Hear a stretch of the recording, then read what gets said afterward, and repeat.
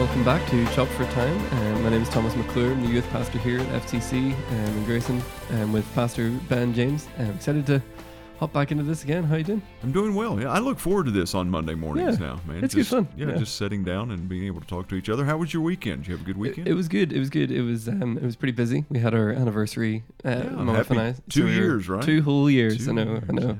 Yeah. Got nothing on most people in this church, but that's okay. 2 years, we're making our way there. But yeah, no, it was good. We got away for a couple of days and got to hang out with friends back in Lexington and came back up here and had a good day yesterday. Good. I was just, I may sound a little groggier because, we do this first thing in the morning and long weekends, and I like to sleep probably more than you do yourself. Yeah, well, and just for anyone who, if you know us, there's a generational difference between the two of us. Barely, just right there, 20 some years.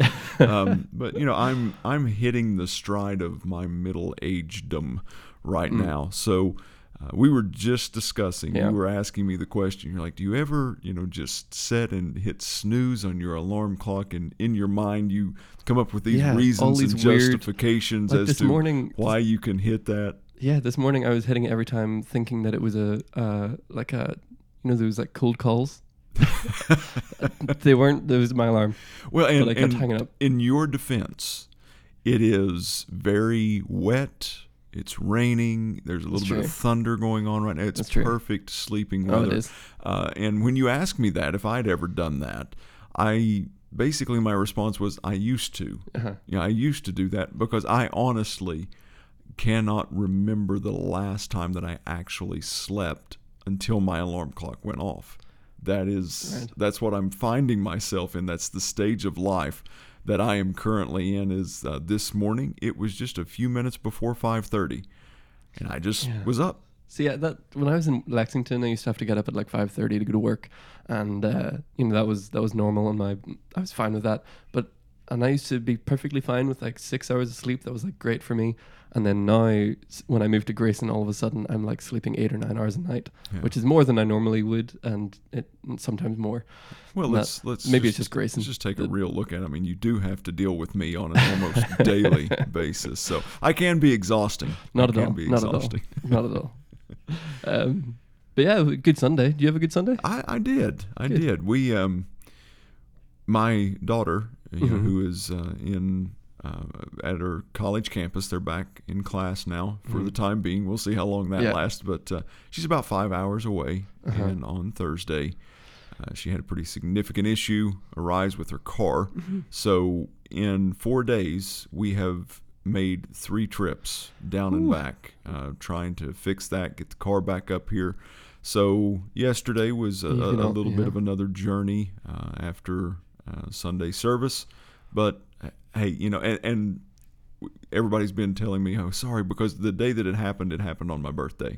That was the first trip down there, and everybody was like, sorry, it happened on your birthday. And I'm like, listen, I got to spend 7 hours with my daughter. Yeah. Just she and I on my birthday. And it was, it wasn't how I would have drawn it up if, I was drawing a play up for how my birthday was going to go. But man, I got, that's just silver linings. It's a great time. It was a great time. We drove home, had the music cranking, and just about every possible genre you could think of music in 5 hours. And we were just singing, dancing, it was fun. And it was good. The idea of driving 10 hours, I mean, back home, you can get the whole way around the country about 5 times in 10 hours. You'd never drive for 10 hours.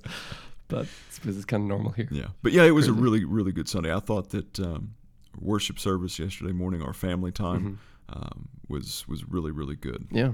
No, it was a great morning, and Kenny did great, and the team, and it was nice to see Leslie up there. I haven't seen Leslie singing before, so that was great, and she did an amazing job. And the passage, or the recap of the Psalms was great. It was really good to go over all of that and tie it in with the book of Colossians. Colossians isn't one I've spent a huge amount of time in.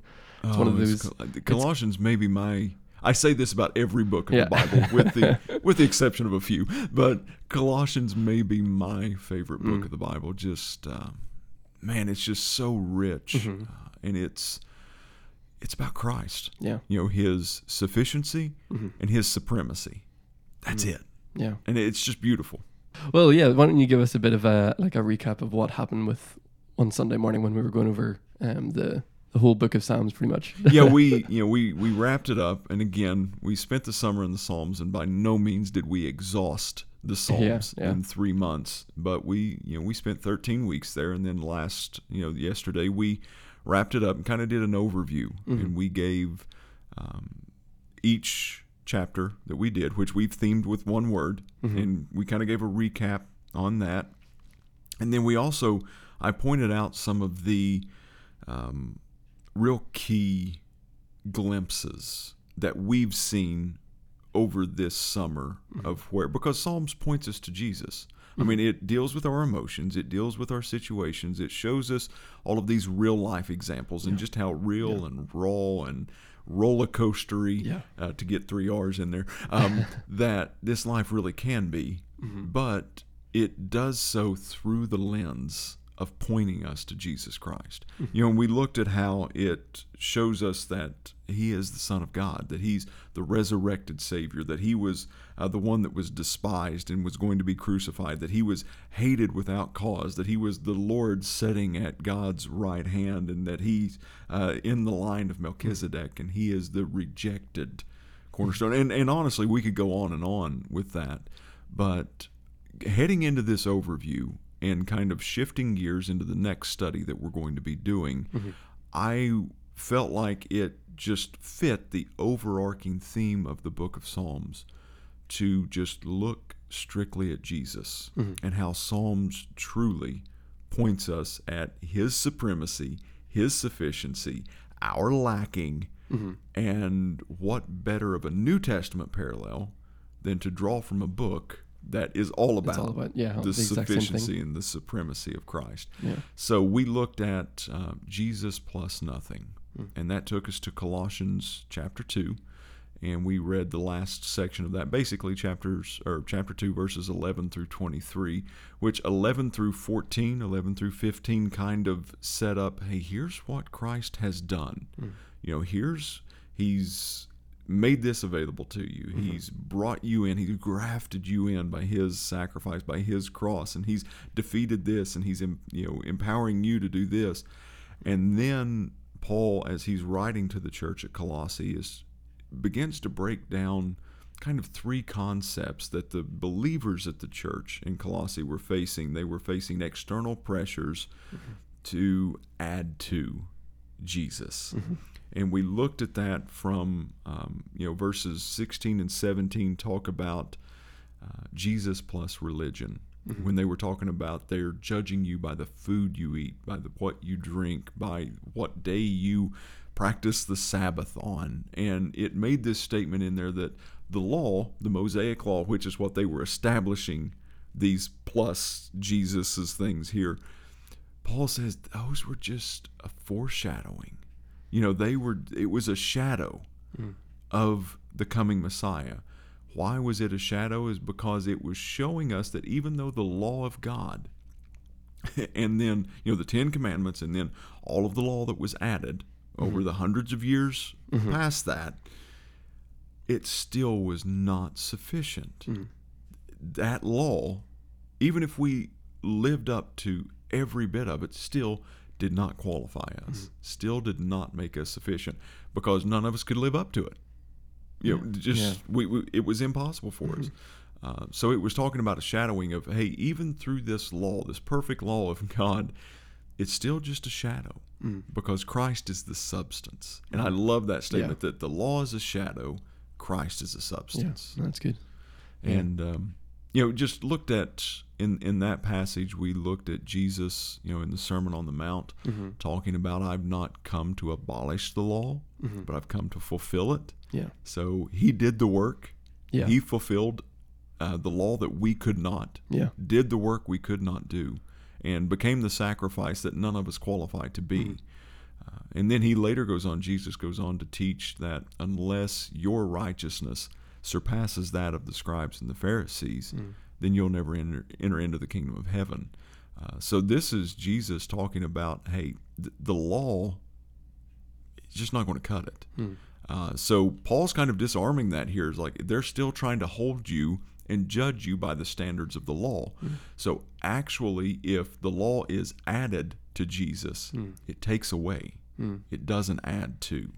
Yeah. So that was the first couple verses there, and then we move on into verses 18 and 19. That's talking about Jesus plus experiences. Mm. And they're worshiping angels, and Mm-hmm. basically this is a outward manifestation experience with Christ, Mm-hmm. is what they're talking about here, and beginning to judge them on. And we talked just very briefly, and again I'll state here, as I stated yesterday, it wasn't preaching against miracle signs and wonders. Mm-hmm. It wasn't preaching against the supernatural, because God is a God of miracles, signs, Yeah. wonders. He is a God of the supernatural, even Yeah. though the supernatural to God is just natural. Yeah. It's super to us. Yeah. It's just natural to God. I wasn't preaching against that. Mm-hmm. What I was preaching against is this mindset that without the evidences of those, without those types of experience, because people have a tendency to say, if you're not experiencing God Yeah. the same Yeah. way that I'm experiencing Him, Mm-hmm. and I'll put that in air quotes if necessary, Mm-hmm. then you're not really experiencing Christ. You're not Yeah. really having that relationship with Christ. So that puts something else Mm-hmm. onto Jesus, Yeah. that Jesus plus something. Mm-hmm. And then that just retracts. Mm-hmm. It just takes away from Him. And then we moved towards the end of Jesus plus works, verses 20 through 23, about these things that we could possibly do to try to qualify ourselves.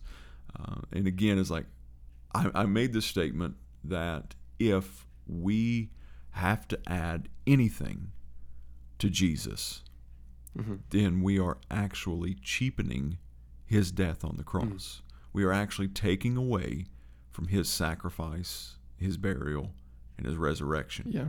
And that's dangerous ground. Yeah. That's extremely Yeah. dangerous ground. Yeah, and you articulated that so well, especially pointing to the cross on the wall and making it very clear. Like whenever we add stuff, we take away from this. Mhm. Like, and I think it was a pin drop moment where you could hear it was just silence and everybody was like, "Oh, okay, yeah, I get that." Yeah, but I mean, and we're all guilty of that. Oh, I mean, absolutely. how guilty are we of thinking that? And again, going back to something that I made the statement of this control. We love having control, Mm-hmm. but very few of us are really brazen enough to make that statement that I need to be in control. I have to have control. We don't say that, but yet with our actions and the way that we do things and the way that we conduct ourselves, that kind of screams Yeah. that I have to be in control. Yeah. And especially this season that we're living in now, if it's proving anything, it's proving that we're not in control at all. That we're really not. So, to have that tendency of needing to add something, we all fight that. We all fight that so much, whether it be something from a religion, a religious tradition, a law, a legalistic mindset. And there's, we're not going to go into it, but there's a difference between legalism and liturgy. There really is, and that'll be something we address at a later time. But there's nothing wrong with being liturgical, of doing things somewhat repetitively that bring our mind and our focus back to Jesus and back to His principles. But then when legalism comes in, that means that if you get outside of the bounds of these rules, then you're done. You're just done. Yeah, and I think the whole Jesus plus nothing thing was really good. I think I mean, I don't know about everybody else's experiences here, but I've definitely either experienced people saying those things to me or having experienced those myself, like in a different way, especially if you haven't had that experience. I grew up in like this small, very traditional Presbyterian church. And then when I started getting into youth ministry, there was a church that, there was a guy who was running the community center who was from South Africa, very charismatic, very, very out there, really great guy, but a lot of the sort of very sort of gifts of the Spirit stuff became vital to your faith. And it was crazy to me anyway, because I never experienced any of it, and it was like, okay, wow, this actually might be a thing. But yeah, the whole aspect of that came in where it was like, no, this is what faith looks like, and that I really wrestled with that for a long time, and because it just felt so wrong. And thankfully, I kind of came away from it. And, I think I became more rounded out. But I think a lot of people definitely experience that. Yeah. If you don't. And I think that if you look at Paul, talking about the gifts of the Spirit, that's something that a lot of people just like to brush under the rug and act like, okay, we don't understand them, so we're just going to. They're there. They're written about. They're real. They're the gifts of the Spirit. And that's we can't gloss over them because we don't understand them. A couple thoughts on that. Number one, Paul says, hey, I speak in tongues more than any of you. But he's talking about how these believers are making the pinnacle out of a spiritual gift instead of the giver himself. Yeah. And he's talking about we need to have a right view of spiritual gifts. They're not what we seek.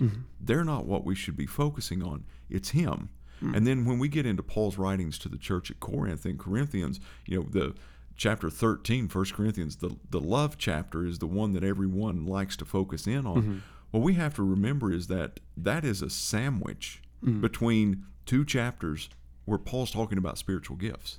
Chapter 12, chapter 14 are both on spiritual gifts, and then right smack dab in the middle, you've got a chapter on love, which gives the indication in his writing, if you put it in context, that the two really don't exist apart from each other. So, if you're flowing out of true love, there's going to be evidences of some giftings in your life. It doesn't have to be the supernatural charismatic gifts that we immediately associate with. But then at the same time, you can't remove love from those gifts either. Yeah. And the moment you do, you become the clanging cymbal or the sounding brass that Paul talks about. And that's kind of part of what they're talking about there with Jesus plus experiences. Yeah, but I mean, and the same with works. I mean, I don't think there's anybody who hasn't wrestled with equating their faith with what they do. Yeah. At some point or to some capacity, and it's very hard because it's so unnatural. We're so obsessed with that, like a reward system. Well, Jesus can't save me unless I earn it. Yeah. That's like the ultimate, like that's just ingrained into us. I mean, it's the same with, in Matthew 20 with the first will be last and the last will be first parable of the... Here comes another one of those switches that we see here. Oh, I hate that passage, but I love it. It's, because there's people working in the vineyard all day and then there's people come in at the last minute and they all get paid the same amount. And that seems so unfair. Yeah. But it's actually more about God's gooder than fair. Yeah. I like that. I like that, yeah. And definitely with works, I mean, I think that's a really good challenge. I think I was saying to you a few days ago and Britt, like when I first got into ministry as well, I think my faith got wrapped up with my ministry. And then when I moved here, I was unemployed for 10 months because of immigration and then worked in a coffee shop for a year. And I really had to wrestle with the fact that I'm still a Christian despite the fact that I'm not a pastor. Yeah. And that's hard, like, especially when it's all in your faith. And I think the same can be said for anybody who, like my wife is phenomenal at doing her devotional times in the mornings. And I'm not.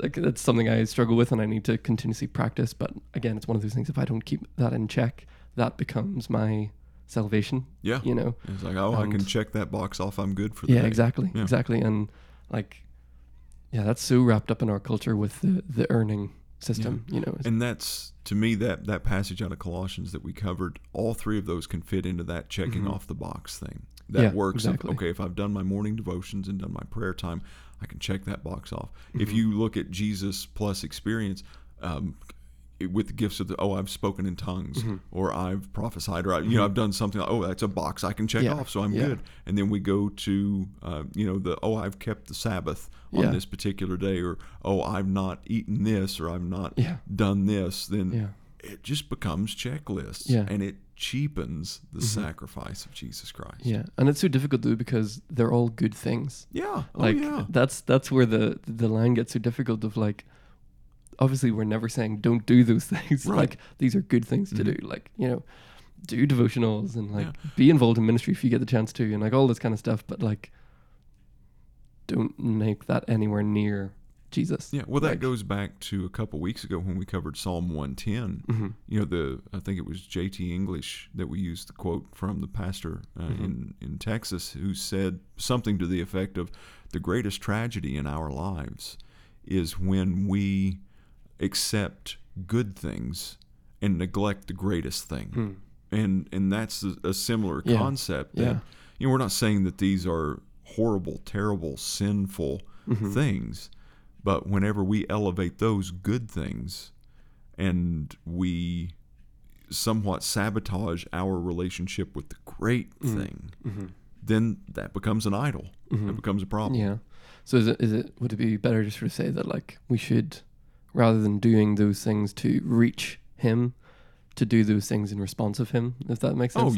You know, like, just as an overflow of his goodness to us, that it's just it's just what we do. Right. You know, it's just part of our. I to go along with that, I kind of want to challenge you and whoever's listening to this too. If you can put your fingers on your wrist and try to find your pulse. I'm not trained to do that, but eventually I'll stumble upon it. When I find that, I find the evidence of a heartbeat. I believe that sometimes it's not the heartbeat. I've not found the heart. I found the evidence of it. And I think so often in our spiritual walk that we experience these things, or we feel these things, or we find these type things of works or religion or experience, and we go, that's it. And all we've done is we've found the pulse of God.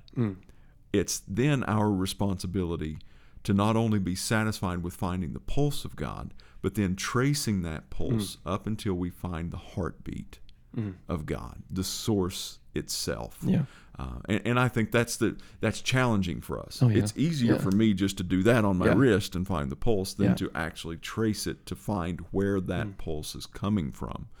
And we get spiritually lazy, and if we can find a pulse, then we're good, and we kind of settle for that. No, that's good. I need to write that down. That's good. I'll just go ahead and trademark that. Yeah. Oh, yeah. That's how that works, right? Yeah, I think so. Yeah, just put a TM somewhere, and there you're good to go.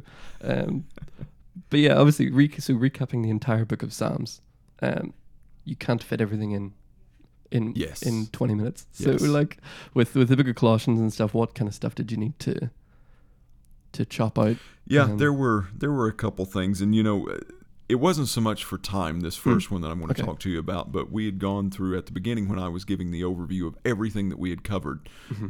It felt like if I would have thrown any more numbers out there from the book of Psalms, that it was people's minds were already scrambled to begin with, because they were having or trying to absorb so much information in such a short period of time. But there are key messianic chapters in the book of Psalms, and I'm going to throw those out here that way that they're available for our people, that I couldn't necessarily.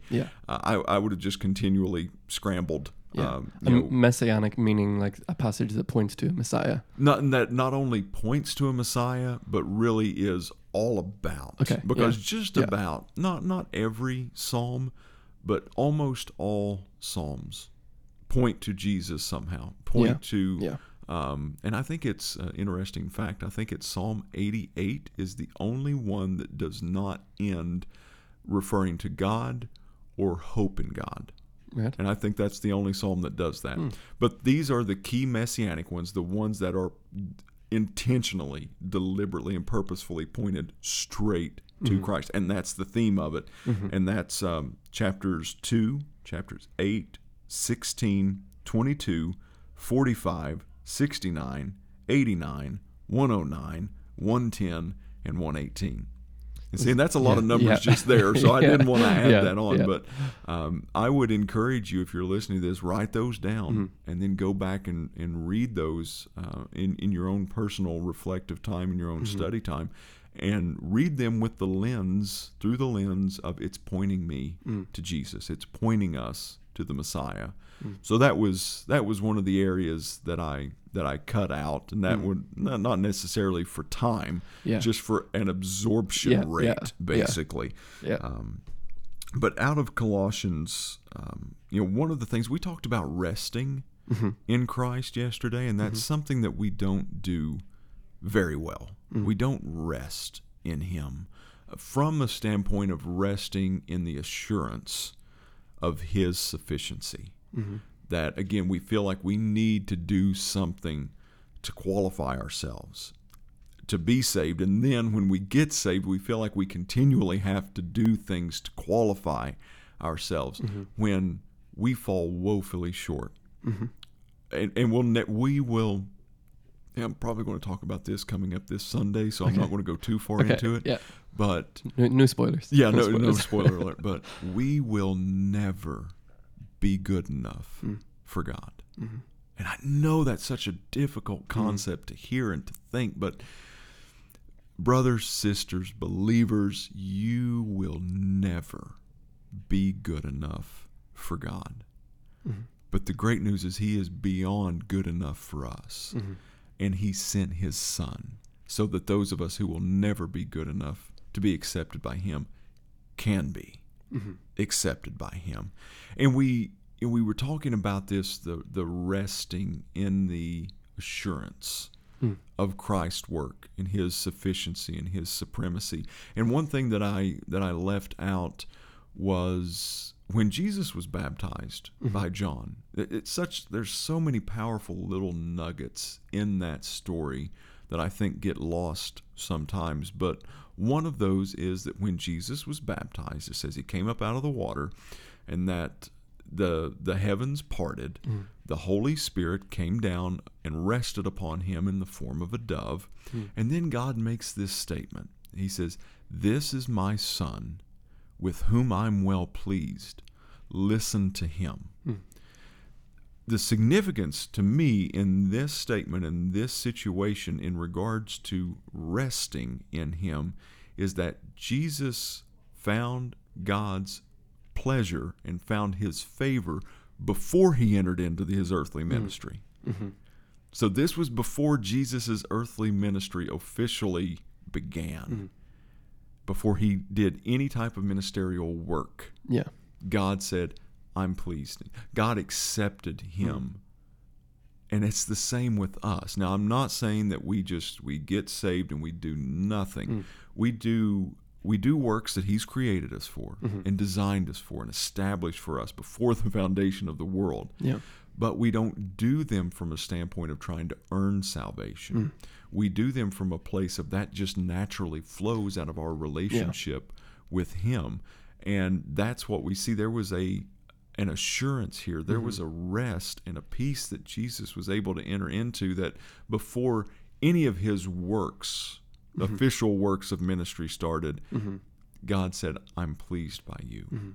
And I think that's such a foreign concept to us.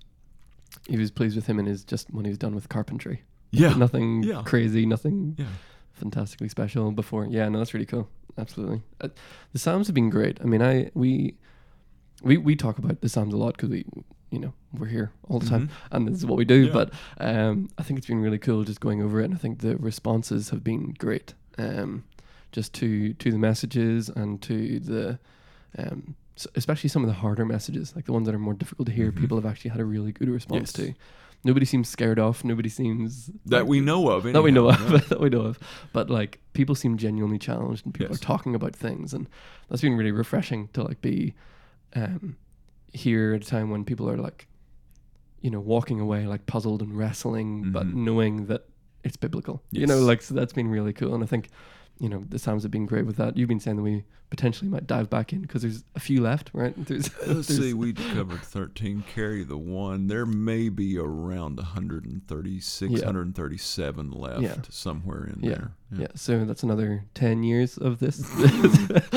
Another 10 summers. Hey, listen, I'm working for job security here. Yeah, okay, that's the goal, is to let everybody know, hey, I've got a plan. Please don't run me out. Yeah, well, please. They talk about 10-year plans, right? Yeah, exactly. But no, I mean, the Psalms have been great. And I'm excited to what we're diving into next as well. I think it'll be we're starting this Sunday. And and it just dawned on me about halfway through this recording that we forgot to remove the noisy clock in the background. So listeners, I don't know if you can hear that or not, but if you cannot hear it, just disregard it. This is the first thing that Ben does every time before we start. This is he immediately takes the clock off the wall and hides it somewhere far away. Yes, yeah, and if you can hear it, I sincerely apologize for my error of my ways. But next Sunday we are beginning a study on the word Redeemer, and we're going to spend several weeks looking not only at Jesus, who is the Redeemer, but why He needed to come and why he still needs to be our Redeemer. And then, so we're going to look at the why, we're going to look at the who, and then we're going to look at how this should be playing out in our lives. What does this mean to us that we are redeemed by Jesus Christ? I'm really looking forward to it because I think it's going to be along the same lines at the beginning of the Psalms, that it's going to be very challenging, very perspective driven, and then as we finish it up, it's really going to become super practical and challenging in our lives. Yeah, I'm excited about it too. It'll be a heavy one, but it'll be good. Yeah. So I'm excited for it a lot. But yeah, no, we're excited for that, and wrapping up the Psalms. It's been a good summer with that. So yeah, I suppose we'll thank you everybody so much for tuning in with Chop for Time again. Time again. If you're still here with us through all of this, we're glad that you're here. Yeah, absolutely. Thank you so much for joining in, and we'll definitely chat with you again next week. Yeah, see you next week.